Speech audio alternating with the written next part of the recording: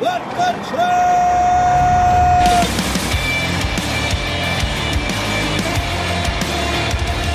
You are listening to What the Truck. Are you ready to truck it? I'm Dooner here with Michael Vincent the Dude, and we're coming to you live from the Domestic Supply Chain Summit. What's up, man? Hey, good summit to you, my friend. Isn't it kind of nice to have one of these year-end recap summits? You know, I like the bookend ones because we get to look back on 2021 and we get to look forward to 22. And I remember we were sitting here about a year ago and we probably had a brighter outlook for 21. We're like, maybe in the second, third quarter, things would improve. And it turns out a lot of those symptoms that we talked about, a lot of those symptoms we diagnosed at the end of 20, they just festered and they got worse throughout the year. Yeah, you're especially absolutely on the right. ocean side. Yeah, you're right. You're right. I mean, trying to come out of COVID, post-COVID. I don't even know if we're post-COVID yet. We're still in it, I guess, right? People are calling it post-COVID in December of 2020. We're like, hold on. Yeah, wait. This thing's still going on out here. Yeah. Still some stuff going on. We've got a lot of great guests to get to, but before we do, I saw a commercial right before we went on air. It was this Tive tracker. I don't know if you guys know what these Tive trackers are, but I guess you put these on your freight and they track your freight wherever it goes. And Tive, I think we have one on the tree too. We got the Freight Community Christmas tree over here. Everyone's been sending us ornaments. I don't know if you did, but if you did, they're on our tree. Anyways, this commercial, and and Santa Claus, right? This kid, he has his dad leaves a Tive tracker on the table, and he puts it inside the tin of cookies. That's right. Santa Claus comes. Santa Claus actually takes the entire tin with him, and he takes off, and now the kid can track Santa Claus. But my question for you is it kind of a faux pas for Santa Claus to take the entire tin? I would be sort of shocked if I woke up and my mug of milk or the actual tin of cookies was gone. You know, I don't know. I thought about this, and I thought at first, no, you shouldn't take the whole tin. Yeah. I don't think you take the plate. Yes. If there's a plate. Yeah. But a tin is isn't that the gift box? I guess. So you're saying it's okay, take the tin. I think if I brought you a tin and said, hey, Merry Christmas, and handed it to you, and I asked for the tin back, you'd be like, what the hell, dude? All right, well, Santa Claus, you come to my house, the expectation is one, take the tin from there you his go. house. If you're watching Santa Claus, one cookie, move on. Hey, we're a podcast that happens 3 times a week, Mondays, Wednesdays, and Fridays, live at noon Eastern time. We're also on demand, and you can look up What the Truck wherever you get your podcast to listen to it in your ears, or download the FreightWaves TV app to watch it. And if you saw Friday's show, you know it was the big University of Arkansas show, right? We had the school on. They called the Hogs. We had a great time. We were talking about the rise of supply chain education. I still say we won that contest. I think we did, too. We did a pretty good job for some novices. We killed it. We killed it.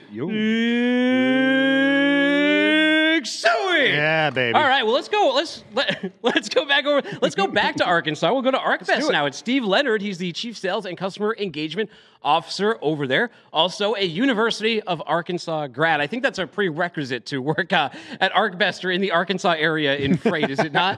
That's right. It certainly doesn't hurt. Hey, Steve, what do you think the odds are we're going to ask you to call the Hogs later? I don't know. They warned me about that. I don't know if I'm up to that, but I mean, I'll do whatever you guys ask. How about that? Well, you know, this has been a year that providers have been a big thing. And partnerships, the companies that have had the best partnerships have functioned the best, especially in a year that, as we talked in our lead-in, we thought there would be some clear air. It turned out that maybe not. It was just as disruptive and black swan-y as ever. But how can providers like you help your customers navigate some of these supply chain disruptions, especially the rising demand that happens at a time like now in peak season? Yeah, well, like you said, I mean, demand's at an all-time high, and even more so during peak. So, you know, our customers are trying to address, some of these COVID-related pressures from consumers. They're also trying to overcome one of the most challenging, if not the most challenging, supply chain environments in our history. And at ArcBest, you know, what we're doing is we're approaching every partnership with flexibility and creativity. Once we understand a customer's supply chain challenges, then we're able to deliver some changes or a new approach, sometimes even just a small adjustment to their current approach that can really make a difference. Once we do that, we leverage the power of our integrated solutions and ability to be a partner, not just a provider, to get the job done. And so a couple of points there I'm trying to make. One, integrated solutions. When you think about ArcBest, we deploy multiple modes of transportation through really an integrated approach. And that allows our customer to meet the increased demand without having to change providers, and ensures that our customers are doing a great job for their customer, and so that their customer really doesn't feel the strain of the current environment. And then the other point is that we want to be a partner, not a provider. And so We approach every customer relationship as a two-way street. In other words, we're in this together. And in this environment, that's a non-negotiable. It's critical that we not only provide the right solutions, but act as an extension of the customer's team to help them exceed. We do that through constant two-way communication. So we listen, we want to understand our customer's business, and then we use our expertise to do a better job for our customers so they can do better for their customer. And then, when you think about that, when our customers succeed, we succeed. And so that's been our approach in this challenging time. That's a solid point. When they're looking for providers and people to help them navigate through these murky waters, it's not just the tech. You need to have that sentiment from the experts and that true partnership. It's an excellent, solid point that you brought up there. In these kind of situations that we're in customers right now, what is the top concerns on their mind or solutions on their mind, and what should be really on their minds right now? Yeah, great question. So, our customers, over the last, through 2021, last couple of years, have been focused on safe shipping practices. A lot of that has to do with, COVID-19 protocols and that type of thing. And that's still important, but with the rising pressure and peak season, we know they'll need even more focus on how they're going to meet consumer demand amid all of the issues that we're having, capacity shortages, material shortages, and port congestion. So, we're helping our customers with supply chain optimization. That's something that we do a lot of. And when you do that, then you're able to really source capacity in a way that you're maximizing that capacity. So more than ever, customers need solutions that incorporate agility and flexibility in the disrupted supply chain. So as I mentioned, our customers are facing the same challenges that we're all facing. They're having a hard time with labor. They have a hard time, getting materials.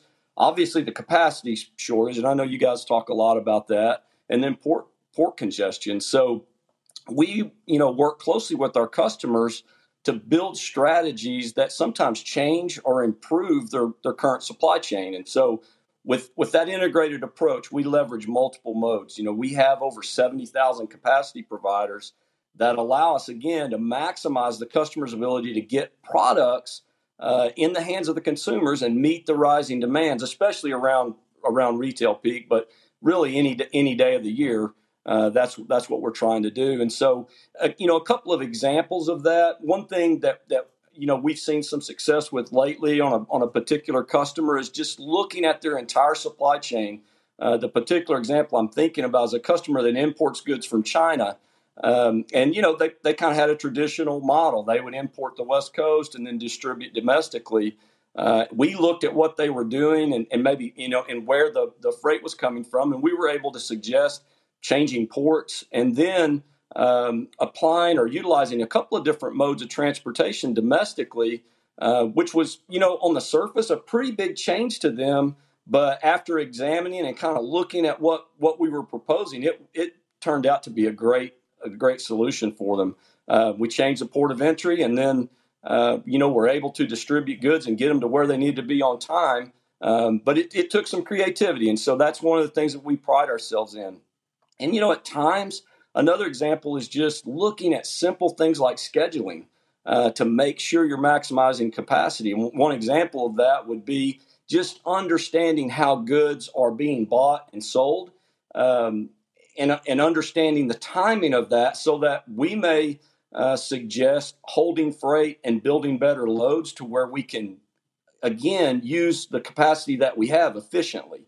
If you think about an example would be if a customer is maybe just shipping repetitive LTL shipments, there may be opportunities to consolidate that. It may mean that you hold it, but then maybe we speed up with a truckload with multi-stop, something like that. So, kind of sum that up. Customers are looking for flexibility and agility. And you guys have mentioned, it's a challenging environment. And so, as logistics people, we've got to have our thinking caps on. We got to be at our best. And so that means we got to be great listeners, and we pride ourselves in that. And then you can't be afraid to offer something that's unique or new.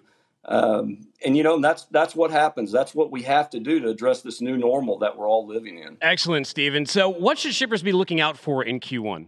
Yeah, I think it's more the same, honestly. I mean, everything that we're looking at now says that this driver shortage is not going to get corrected overnight. We know that's going to still be an issue. Again, if I'm a shipper, I'm looking for someone that can come alongside me and look for ways to maybe rethink some of these just traditional processes and kind of, shipping processes that they've had. That to me has been where we've really made a difference. Let's work together, look for a new way to do this. And at ArcBest, we have the capability set, the people, the analysts, we're just well equipped to do that.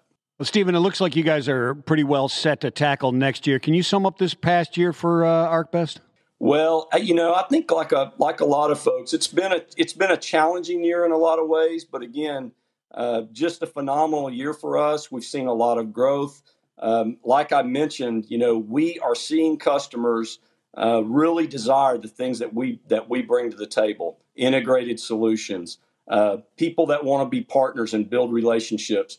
We really focus on listening and understanding our customers' business. We want to make them better for their customers. And so with that approach, we're really well positioned to take care of our customers. And we've seen that play out very well, over the course of this year. And, if you follow our company at all, we've got some great results. And so we're just super excited about the success we're having here at ArcBest.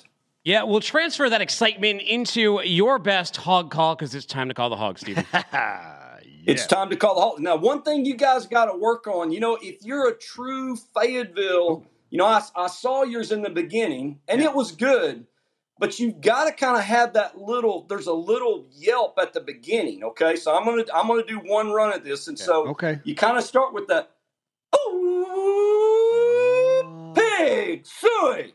Okay. And so you gotta emphasize, okay? Do you guys understand what I'm saying? Oh yeah, I got it. A little, you gotta like give him that. You gotta give him that. You gotta start. You kind of gotta. There it is. You kind of gotta get that going. I love it. All right, I like the feel of that too. There you go. You got it. All right. Well, Stephen, thank you so much. Go check out ArcBest for all your needs next year. This year, we still got a few weeks left, right? Oh yeah. Hey guys, one thing I wanted to mention as we close. We've all heard about the closure of Central Freight Lines. Our heart goes out to all those folks affected by that. And we wanted to just mention, hey, we've been consistently hiring logistics professionals, drivers, dock workers. If anyone's interested, we encourage you to go to our website, arcb.jobs, or reach out to one of our recruiters on LinkedIn. We'd love to talk to you. David, I'm so glad you mentioned it. Thank you one more time. Happy holidays. Merry Christmas to you and the ArcBest family. In the newsletter yesterday, so I put out a post on LinkedIn. We heard about CFL, and this is something I had done when Falcon happened and had a lot of great success. Actually, a good friend of mine, Shelly Brown, she got a job through that. When Falcon happened, when Celadon happened, we did the same thing. We said, if anyone's hiring, let us know. We'll put it all in a post. So now we've got the newsletter, too. So on the newsletter that came out on Tuesday, I put all of those inbound leads that I got about jobs that are available to CFL workers. I put those all in the newsletter. Go and check them out. There's direct links to the people on LinkedIn who you can talk to who are actually hiring. So you might even be able to skip the line on going through the computer auto-sending resumes into the abyss and all that nonsense. Yeah, go check them out. All the people we tried to get to on the show, you got them on that. I saw that yesterday. It was really cool. It was really cool. So now coming up, we have David Stone, Senior Director of Freight Brokerage over at Ryder. And you know what? He is a New Mexico Lobos, home to one of my favorite wrestlers of all time. Oh, is that right? Eddie Guerrero. Ooh. Also, I believe they're the first female kicker ever in Division 1A. Oh, she's the first one? Yeah. Oh, okay. Yeah. So, hey, thanks for joining us today. Yeah, for sure, guys. And the crazy thing about that is Katie actually played on my team. So I was there with her during that time. So there's your almost famous story. Yeah. Oh, wow. Very cool. Your brush with fame right there, or her brush with fame? Which one? Yeah. I think it's me with her. But hey, if we're doing college chants here, I think the Lobos one is the best one, right? Everyone's a Lobo, woof woof woof, nothing. Everyone's a Lobo, woof woof woof. We can do that. There it is. Call the Lobos. So look, we know in football a big role is the kicker, the place kicker kicking it through. In what is the role of technology though in brokerage? See how they tied that in? Man, I see what you did there. And why technology is only as good as your relationship is, right? Yeah, absolutely. I mean, the more and more that we go throughout this industry, right? I mean, we talk about it a lot in terms of the technology that's coming out. What's the latest and greatest? Just yesterday, I was putting together a presentation in terms of what technology we even use here inside the brokerage. But I think at the end of the day, right, technology is only as good as that relationship that you have. And I mean, especially in terms of shippers, carriers, any technology that we have has to be centered around that relationship that you have with these folks. And so it doesn't matter if it's a tracking technology for a carrier, or if it's the latest and greatest pricing tool that's going to get you the best possible prices for an RFP that a shipper's sending over. It's all based on, do you have a relationship with the folks that you're doing business with? And I think that's really one of the things that kind of sets Ryder apart from some of our competitors.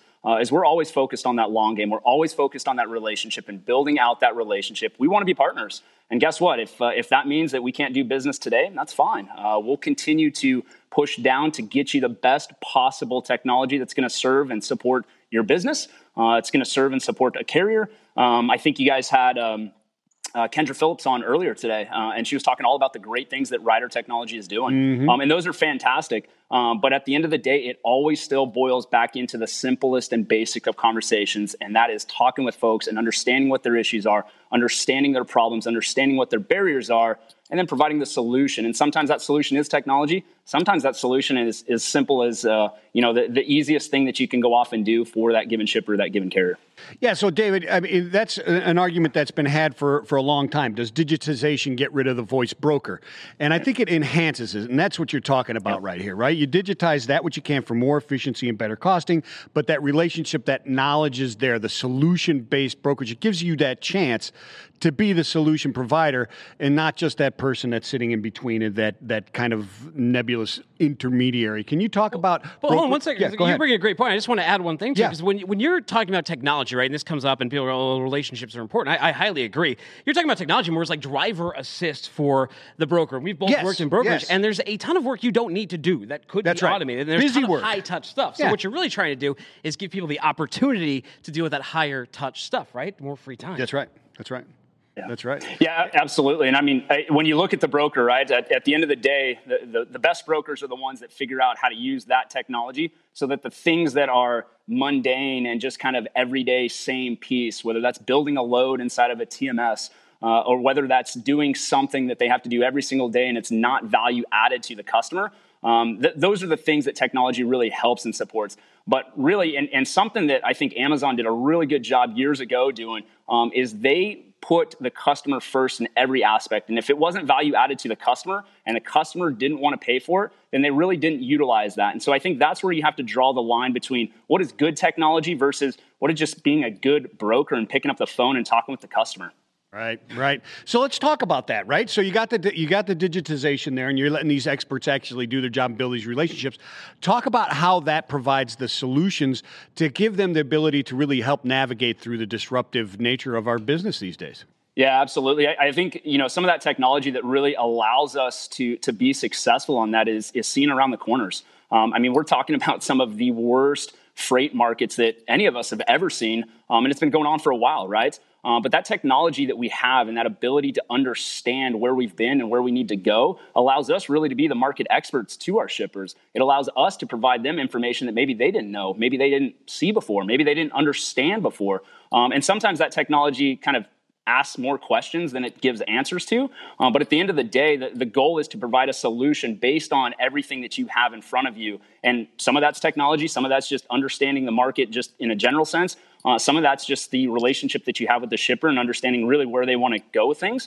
But the technology should only help. It should never hinder. It should never take back from the overall goal, which is to move that customer forward. And so it kind of goes back to that first point that I made, which is always playing the long game. If you're looking at a customer not as a 1 month, 2 month, 3 month type of pricing event or an evolution of moving some loads with a given customer, but you're looking at it from the standpoint of what do they have planned for this year, next year, the 5 years from now, and understanding what that market's telling you based on the technology and understanding where your technology can fit in with where they want to go and what they want to do, then that's really the relationship that shipper really needs to understand where they can go next. And we all kind of need therapy after this year, especially like the shipper-vendor relationships. There's been so many challenges because You know what? Yeah. There's not this, as much as we try at FreightWaves, there's not like this omniscient market knowledge and this omniscient freight knowledge that everyone has. So there's always that reflexive action of the vendor or the shipper or the retailer, whoever it may be. If their freight's not there in time, they're upset and they want to blame the next nearest party, which is the person who helped move that freight, regardless of if it's part of their condition. It's been tough, man. So what are some of the challenges that you've faced in this environment, especially with customers and solving them and getting those solutions handled? Especially, you mentioned that relationship thing. Let's go even deeper on that. Yeah. I think at the end of the day, right, and I've sat on this side of things. I've run buildings. I've been on the shipper side of things. I think at the end of the day, all the shipper really wants is that peace of mind, that confidence that, hey, I can go to bed at night, know that my freight's going to pick up, know that it's going to deliver, know that I'm not going to get a call at 2:00 in the morning telling me that something is broke. And unfortunately, in this industry and logistics in general, right, things break, things happen, and you got to be able to provide a solution in spite of everything else that's going on. So I think, having that understanding of really starting from the customer and working backwards allows us really to understand really what it is that we can do for them to put them at ease, to give them that peace of mind. A lot of the things we talk about from a tracking of loads is based on that, right? But it's not just a tracking of loads for the sense of tracking. It's a tracking so that you provide that transparency so that the customer knows everything about their load at any given time. And it's that ability to understand when things are not tracking correctly or not moving in the direction you expect them to move in, is being able to pick up the phone still and call those customers and talk with them about it.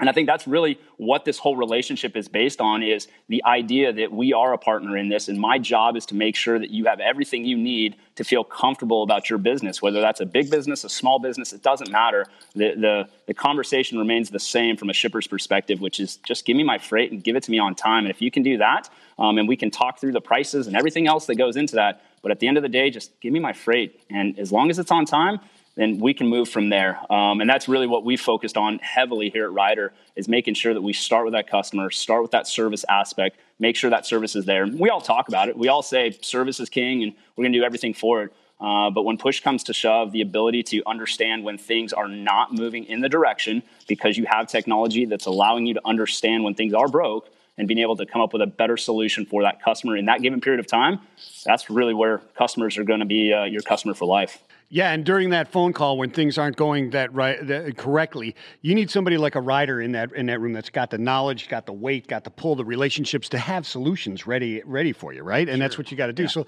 let's talk about some of those. What are some of the wins? Yeah, absolutely. And I think you mentioned it spot on. And somebody like a Ryder, where we have 85 years of experience inside of this business, right?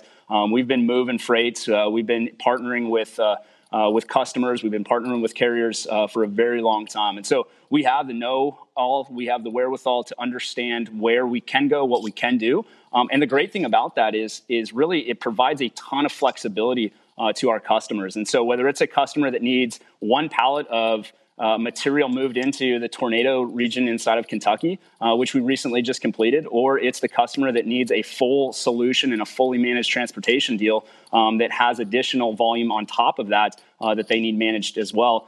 Those are things that we can provide, and those are things that really we can support. And I think the message on that whole piece is the flexibility, right? So Ryder provides that flexibility, that ability for a customer to know for any issue or any barrier that they are having to their success, Ryder has the ability to step in and provide that solution to them. It's not just a brokerage solution, right? It is everything under the sun when it comes to being able to move their freight for them.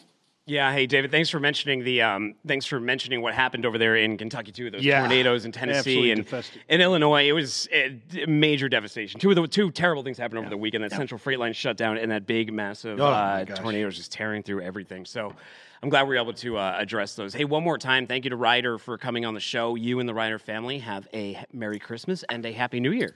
You as well, guys. We'll talk soon. Take care. And go Lobos. What was that thing one more time? What was that?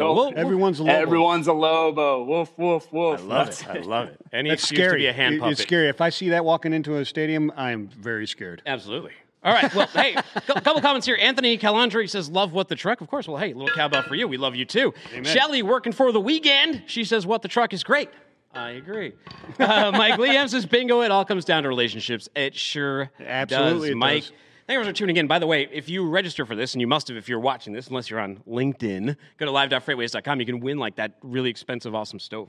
Oh, yeah, that's right. Yeah, you need one of those stoves? I could use one. Yeah, why not? Hey, know who's got an exciting game coming up? Who?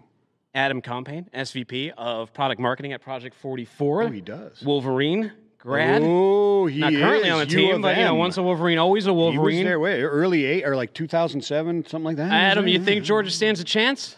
Come on, no way. No way. But hey, guys, you didn't tell me I needed hand signals to come on the show. I've got them if we need them, but... what do you got? Show us your best.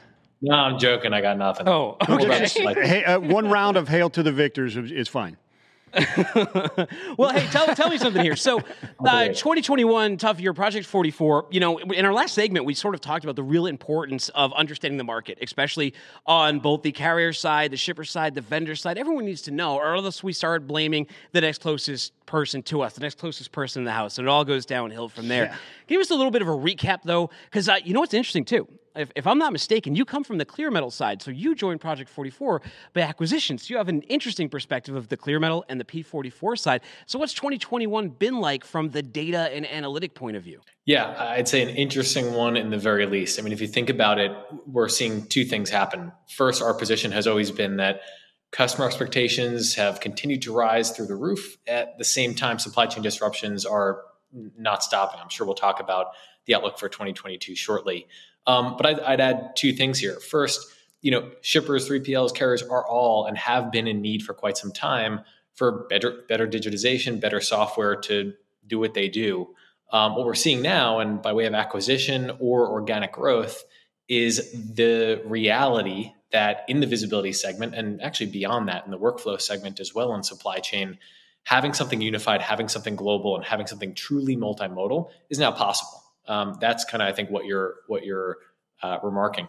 On the other hand, we've seen a huge swath of data here at Project 44 that quantifies the magnitude of some of these supply chain delays. And that's obviously a huge component of the software, but more importantly, the overall value we're delivering to customers that work with us.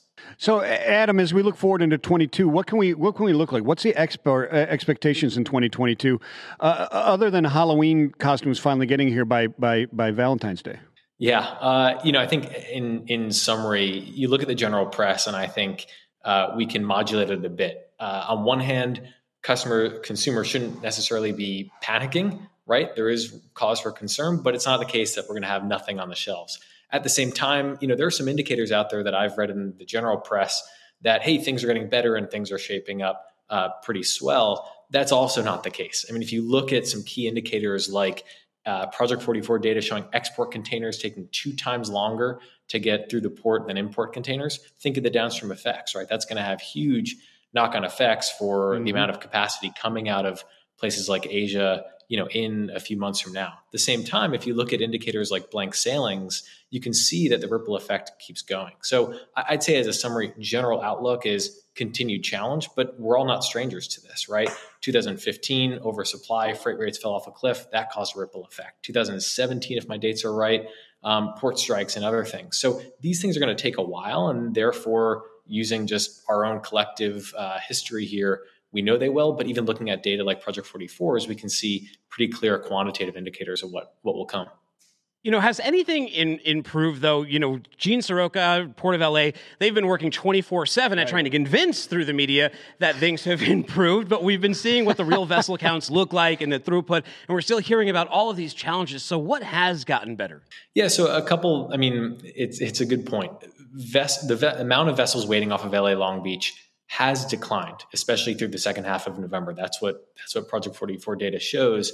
At the same time, if you peel back a couple layers of the onion, you'll also find that the definition of what's waiting is also changing. So, we took a look, we expanded just last week that sort of geofence, you could think about it, to 90 nautical miles. There are actually 50 ships, not what you typically look at to be 37 ships waiting or slow steaming off of the port. So yeah, it is improving. We do see a decline, but at the same time, if you look at it real closely, it's still hugely problematic, especially given the size and capacity of these vessels. That's really interesting, and that's what we've been seeing as well. So as we move forward, when we go in and we talk about visibility and capacity and cost sustainability, what are the trends in these different areas that we need to keep an eye on? Yeah, sure. I think it's a number of things. I mean, we look at some key indicators. We have a whole breadth of data. I think first, let's talk about delays, right? So delays have increased year over year. We're looking at key export ports in China like Qingdao and Yantian and Ningbo. We're talking 27 to 42% year over year increase in delays. Congestion is also rippling further. It's not just a West Coast ports issue, right? The third largest congested port, our data shows behind Savannah and LA Long Beach, is Felixstowe. We're watching Maersk, for example, reroute from Felixstowe often to Rotterdam, right? So first is kind of overall delays. Second is just let's keep our eye on the black swan events that keep on coming. You imagine, folks trying to get into the west coast of the United States, rerouting up to Vancouver and trying to go in by rail. Of course, then what happens? We've got a huge flood in Vancouver. So we look at delays, we look at kind of vessel congestion and port congestion.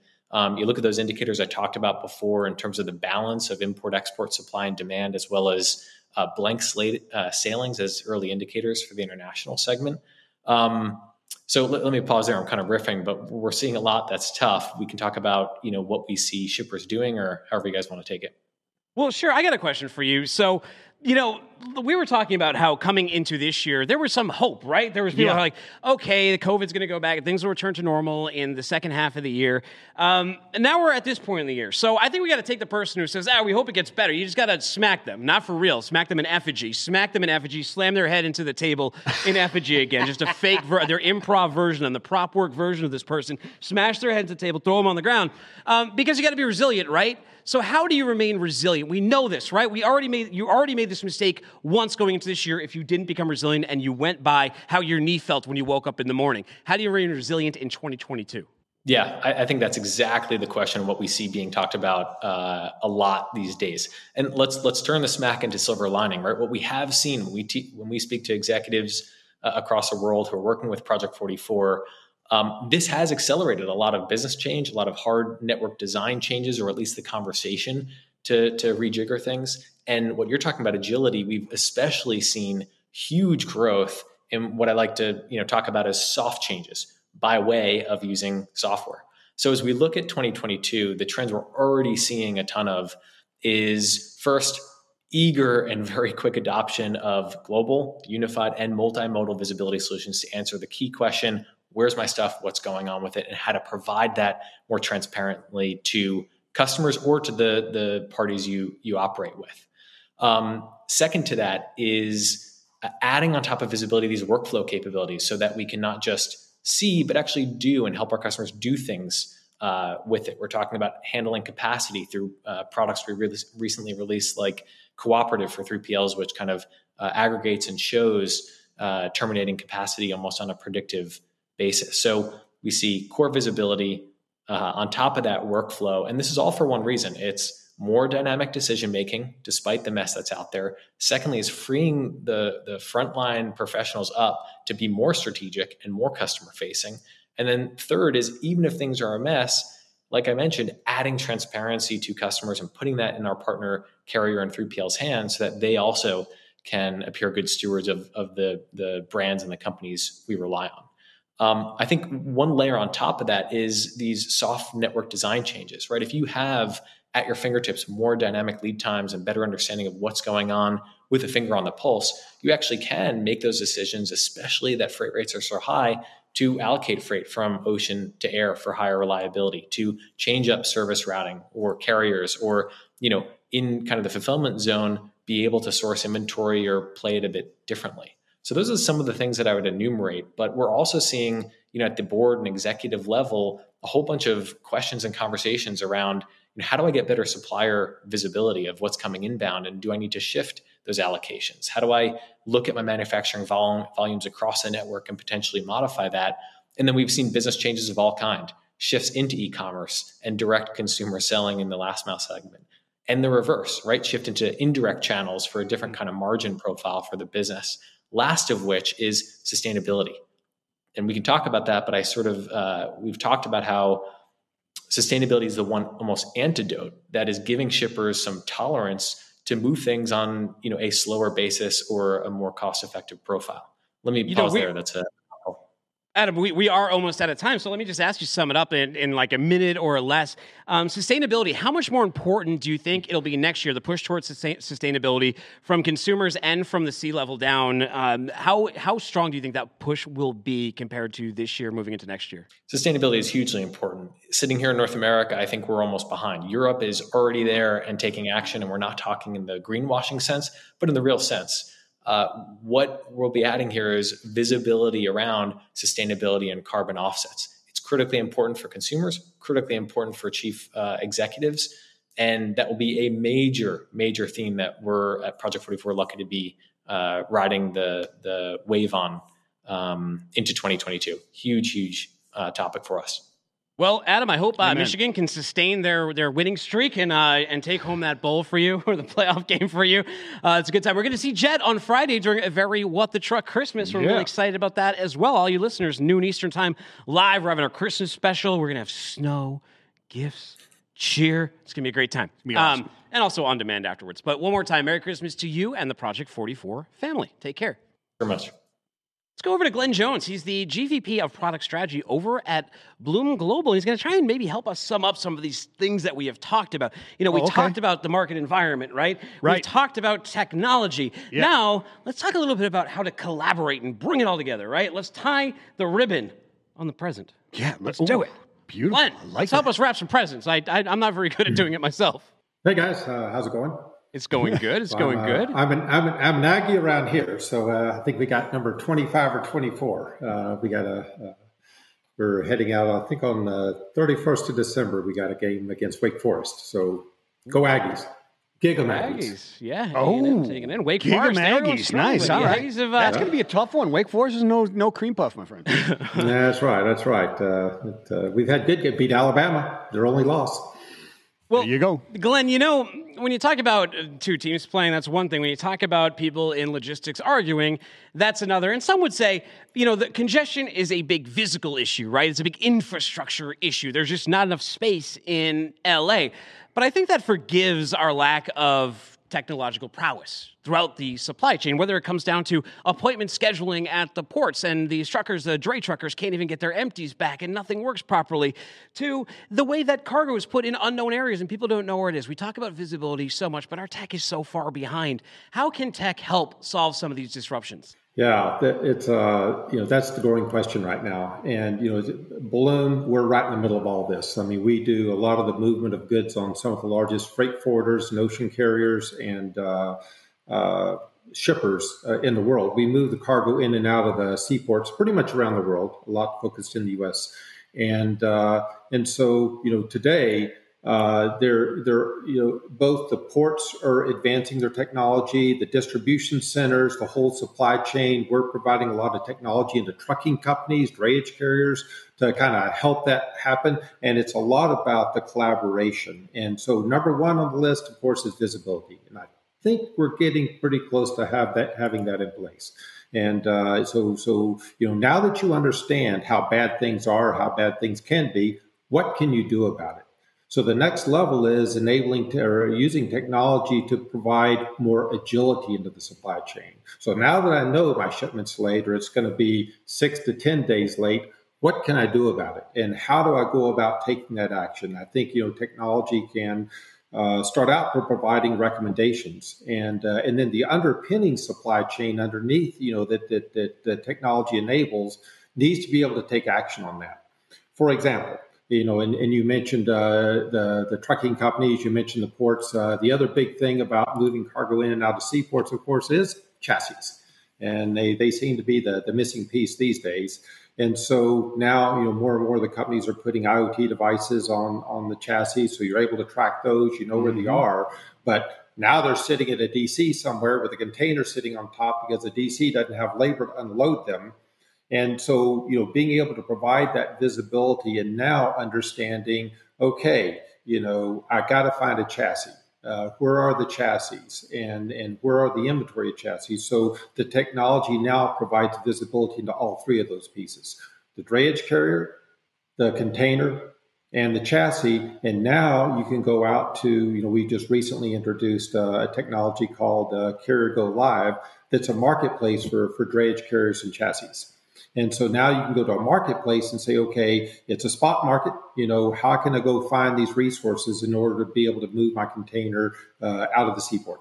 Yeah. So, when you talk about the digitization and the visibility, you're saying we're getting there as far as the transparency and being able to see this stuff. How do we get the technology, and how does this help enhance the collaboration? It seems like the collaboration is going to be actually the harder portion of this, no? Oh, it absolutely is. I mean, it's it's the next level. I wouldn't say. I mean, it's in supply chain, the problem always moves. You fix one place and it shows up somewhere else. But there's no question that the next level is, and the at least in the United States, the concept of smartphones, having everybody now has smartphones, and being able to provide that the network. And having a network of the carriers, having direct connection to those carriers, being able to notify all the parties about what's happening and what the changes are in the supply chain, and then again, I'll go back to the word agility, to be able to say, okay, we're going to make a change now, notifying all the parties about what the change is. The parties being the seaport, maybe the ocean carrier in a few cases, but more the drayage carrier and the DC and the shipper. And that marriage and digitization is actually enabling the communications between those to smooth it out. For example, one of the things that's going on right now is there's a lot of containers sitting in the seaport, and the shipper knows which one is the most important to get out of the seaport, but the ocean freight forwarder is actually responsible for moving it. In the end, the dray carrier has to pick it up and move it out of the seaport. How does that shipper say, hey, this container of Peloton bikes is the most important container to get out of it? And then, so that's got to get communicated across all the parties. And then you need the ability to say, okay, let's expedite that container. Now the seaport has to say, okay, that container is 6 down in a stack. Are you willing to pay $500 to be able to get that container out? And so all that's got to be communicated across, and there's got to get an approval to say, yes, I'm willing to pay $500 to expedite getting that container out within the next 6 hours. And then also the DC, the receiving DC, has to say, okay, I have capacity to not only get that container in and to unload it and get it ready to go to the next destination. When I was an operator in this business, last time I was an operator was 2018. And you could say for maybe the past 20 years in freight, I don't go back that far, but we kind of been playing on easy mode, especially when it comes to ocean freight. It's been cheap. It's been easier. It hasn't been that hard to find a vessel. And what that led to, though, was a lot of laziness, right? Especially when it came to digitization. I remember in 2016, right, when I was selling freight, you're going to companies and you'd be like, all right, we got this digital solution. They'd be like, get out there. We're just going to go and fax this person. What are you talking about? Like, they looked at you like you took a time machine to medieval times and were showing them a cell phone. Like, that's what it's like in this business sometimes. Has that changed, though, especially due to the profound costs that some companies have to pay in shipping this year? That must make the value proposition of digitalization at least seem somewhat more affordable. Yeah, no, there's no question. There's been a compelling reason to digitize, and that's why companies, like P44, Balloon Global, we've all done really well this last year. The ocean carriers have done well too because they're making a lot more margin. And so, yeah, it is. There is a lot of companies that if they weren't digitized before, they are today. And they're at least getting the fundamentals in there so that they can effectively understand what's happening right now and can help enable, making those decisions about what do I need to do about it. Yeah, so let's talk about this. There's a lot of companies there that are saying, "Hey, we're the future," et cetera. Bloom Global is no exception. You guys tout yourself as the future of technology. First, what does that mean, and what do you guys see? What do you see logistics technology heading? Where is it heading? Well, so one thing that's happening across, and we provide a transportation management system. It's a lot broader than that, but if you want to correlate it back, it's a TMS that we have a network that we've curated over many years, and so going forward, that's going to be the norm. I mean, you're going to have as you install the digital technology, the old on-premise is gone. It's pretty much has to be in the cloud because you want that network with it. That's what you're buying. You're buying, not just the technology, but you're buying the connections to all of your supply chain partners, your trading partners. And so going forward, that'll be a must-have. And now it's about how big is that, and you can you really negotiate that to or use that to negotiate better contracts, better availability, and that network has to include, again, in the world that we live in, it has to include chassis. It's not just the drayage carriers, the seaports, and the ocean carriers. So as we go forward in the future, these platforms have to have that kind of a network, and then also the ones that have been around longer will have a lot more of the data.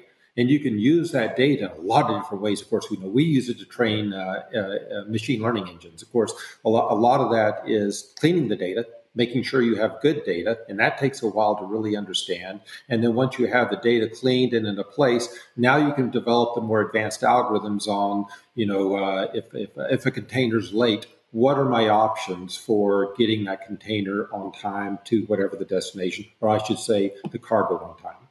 Well, Glenn, before we let you... Oh, no, go ahead. Yeah. Okay. Well, before we let you go, I had a question that sort of came up from all that you were saying. Now, anyone who's a scientist like myself, if you do experiments, you add new variables, you're going to change the environment, are you not? Yes. Well, with the future of supply chain technology, what issue, good or bad, do you think will arise? What's one key issue you think will arise over the next 5 years? What we're looking at today is sustainability, of course, and that's a common topic. And we've started integrating a lot of the sustainability in, and at least making it transparent. So whenever you choose to move via air, you know what that's going to look like. If you choose moving over ocean, a lot, better sustainability, you trade it off for lead time or how long that takes. The other area that we're investigating pretty closely is the taking advantage of autonomous trucking.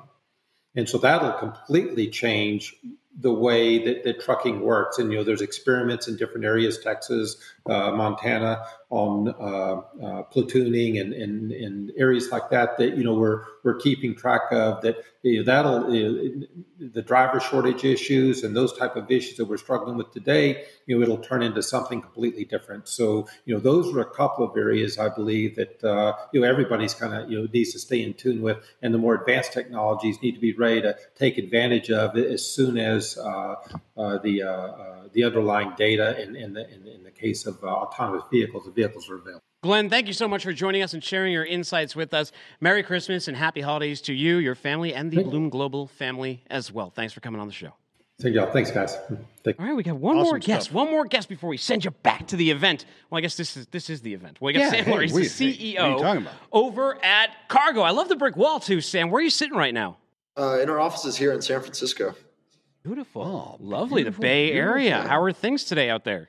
A little chilly now, actually. I was expecting warm California winters, but here in San Francisco, you never know what you're going to get.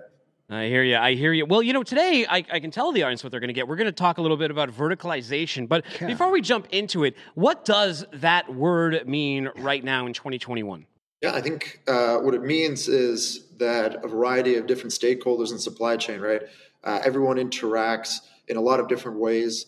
And verticalization means that a lot of these different services, a lot of these different companies are coming under one umbrella to offer a more holistic suite of solutions for good and bad. Okay, so let's talk about this. What are the pros and cons behind verticalization? Yeah, I think that it makes a lot of sense, especially in this market. Ocean carriers are seeing record margins. Really, a lot of logistics service providers are seeing record margins dealing with this capacity crunch. And really, the core business drivers for verticalization is to be able to diversify your revenue stream. So if you have a core competency in one area of the supply chain, you might acquire or partner with another company in a different part of the supply chain. You might acquire a competitor to grow market share. But really, the main driver, especially in 2021, is visibility. And the reality is that we are now seeing not just a nice to have, but a critical need for all these different supply chain companies to communicate, to understand what's happening upstream and downstream. And so what we're seeing is a fundamental change in the market where shippers are acquiring their logistics partners to have more resilient supply chains and a better hold on visibility downstream of their products. You're seeing carriers, ocean carriers, get into e-commerce to provide more holistic solutions for their customers. And all of it is driven by this desperate need for supply chain resiliency and visibility. So let's talk about that. Yeah. What has been the reason for the rise in vertical integration in 21, and what's that going to mean as we go into 22? Yeah, I mean, I saw a statistic. It was absurd, 84% increase in M&As in the logistics sector compared to 2019. Right. We're seeing a huge consolidation, really driven by the record margin and opportunity to invest. And consolidation and verticalization is really a boom and bust cycle. We see it every time when margins are high, companies want to acquire market share, they want to partner and increase their revenues, diversify their revenue streams. But the reality is when times change, as they inevitably will, the consolidation means that one company can't see all of their core competency under one roof. And so instead, the way we should be thinking about it is investing those record margins not into verticalizing the supply chain stack, but instead investing in technology to provide the same benefits of visibility and supply chain resiliency, creating one source of truth across the entire supply chain. So what you're saying is take a different tact instead of the consolidation of the actual physical companies, which I would argue would kind of eliminate a lot of the smaller niche type of players in this and make it much more difficult to enter and provide those services, but provide those platforms where you can integrate and collaborate all those different entities and have a virtual, let's say, a virtual verticalization, if you will. Exactly. Don't verticalize on a company level when you can verticalize on a supply chain and visibility level. Yeah. I think that's super crucial. Invest in technology now so that the high margins that we're seeing in today's market are not just a fleeting instance, but actually technology that will increase margins for the long run. Actually make logistics a high margin business. We can achieve that by investing in a single source of truth so that if you're an ocean carrier, you have visibility into perhaps shippers, manufacturing facilities in Asia. And then if you're a logistics service provider, freight forwarder, e-commerce distributor, when that freight's coming off the ocean carrier. There needs to be an infrastructure, a fundamentally new paradigm to be able to make decisions in real time. And companies over the last 5 years have made huge strides in our ability to be able to track modes of transportation, right? Project 44 was on here earlier talking about tracking ocean carriers, and we weren't able to do that with that amount of data 5 years ago, but we're still, as an industry, really bad at tracking core underlying asset, the actual good that is being shipped from point A to point B to point C. And there needs to be a complete overhaul in thinking about what infrastructure we have to be able to see how that material moves across the supply chain proactively so that every stakeholder can make real-time decision-making as things change in the supply chain. Sam, have you seen any data on docks performance, especially in Q4 here? When I talk to a lot of truck drivers, and they're always complaining about how long it takes to move freight, 12-hour wait times. We were looking at wait times in Sonar just recently. I believe they were back up to 131. It's been long and extended. And over at Cargo, you guys deal with stuff like this by making some great docks. Talk a little bit about that. Exactly. So at Cargo, we believe that supply chain visibility, it's an overused term, frankly. There needs to be some real meaningful impact for every industrial facility independently. And loading docks then act as nodes on this interconnected network, which is the supply chain. What we've seen with a lot of our customers is that they cannot actually run their facilities at their absolute peak. These are critical transloading facilities that are the next step in the chain for reducing our port congestion. And they're only running their facilities at 60 or 70% capacity because they simply can't staff their workforce fast enough and consistent enough. And so where we're helping out there is by alleviating this issue, by automating some of the most dangerous, some most repetitive tasks of freight, inbound and outbound inspection, so you can do more with less. You can put more freight through one transload facility. You can be able to inspect and support more customers with the same workforce. That is where technology needs to help out. It needs to work with our existing labor workforce to augment so we can do more with less. Absolutely, Sam. And here's the thing: when we talk about the future supply chain, and it needs a single source of truth, right? It also needs multiple reactions to that, right? Just getting that visibility. A lot of people, they see that visibility and they're like, okay, now I can plan because I know where this stuff is. That's not the end goal, is it? No, I mean, there has to be, knowing is the first step, right? And if you understand where your issues are in real time, at least there's a way for you to react to it. But I think what was extremely exciting is now instead of reactive action, now you can have proactive action. You can build systems that will automatically route freight, automatically pay for freight, automatically and dynamically change capacity based off this real-time information. But in order to do so, we need to rethink how we're creating this visibility infrastructure. Cargo does this for loading docks and for inbound and outbound freight. Any company that's on our platform has a consistent, systematic way to track when they are moving pallets in and out of their facilities, floor load containers, as well. And so they understand damage, shortages, overages, and then you can start building automated systems to perhaps send another truck, send another container, paired together a couple shipments on one container if there's more capacity automatically on top of that, removing the human decision-making, the human bias that is done currently.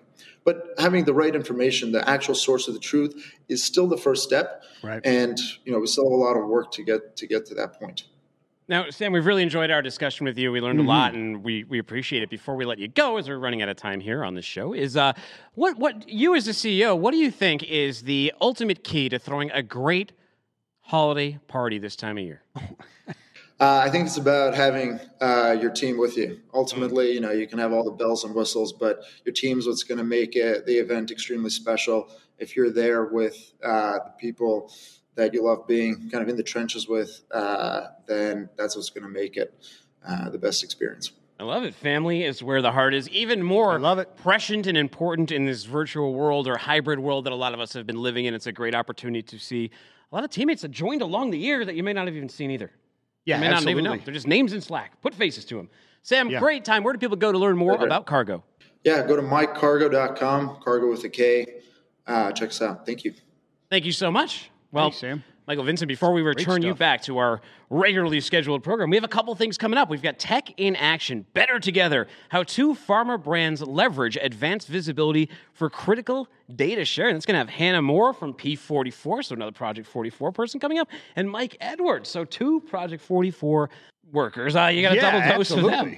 Talking about an industry that is in the forefront, right? And has been for the last couple of years. Pharma and digital, the visibility for critical data sharing. Now, nothing more important, right? I'm going to fangirl out for our next fireside chat, the one that's happening, how maritime is affecting the domestic supply chain. Because all year long, I've been reading John Monroe's newsletter that I get in my inbox. If I recommend you reach out to John Monroe Consulting. Get on his newsletter. He really breaks down the issues that are going on in the ocean freight. He cuts through some of the noise, some of the BS that we hear coming out of different intermediaries, different ports, things like that, and gives you the real truth. And of course, Greg Miller, who's just done an insanely good year of covering ocean freight for us here at FreightWaves on the American Shipper and the FreightWaves side. I can't wait until they get into, because, some of the arguments around ocean freight too, they've gotten, I want to maybe a little bit bloodier since a couple months ago, even when I think, when was Gene Soroka on was that F3 that he was at? F3, I think. And ever since that, the vessel count started to change. Things that they were saying weren't coming to fruition. And the conversation, the heat has been turned up much higher on what's going on in SoCal. No, and you need that makes John Monroe and Greg Miller and the like much more important. Yeah. Right. Because that what we're going to be discussing more and more is possibility of nationalism. The industry needs to know what's going on. It's got to get the truth out there as to what is going on and show the improvements that the private sector is making. Right. I hear you. Hey, everyone, we will be back Friday with another What the Truck. It's a very What the Truck Christmas. It's our last show of the year. Project 44's Jet McCandless will be there. We're going to hear from so many people in the industry who sent us office cheer and songs. There might be a little bit of news. Mostly a fluff show. I mean, it's our Christmas show. We'll be in costume. There'll be a snow machine. Craig Fuller might have a message for the freight community as well. It's going to be a good time, but stay tuned for the rest of the Domestic Supply Chain Summit. Find me on Twitter at Timothy Dooner. That's DOONER. Find him at Vincent the Dude. Tell him how to be. Hey, peace and love. Spread it everywhere.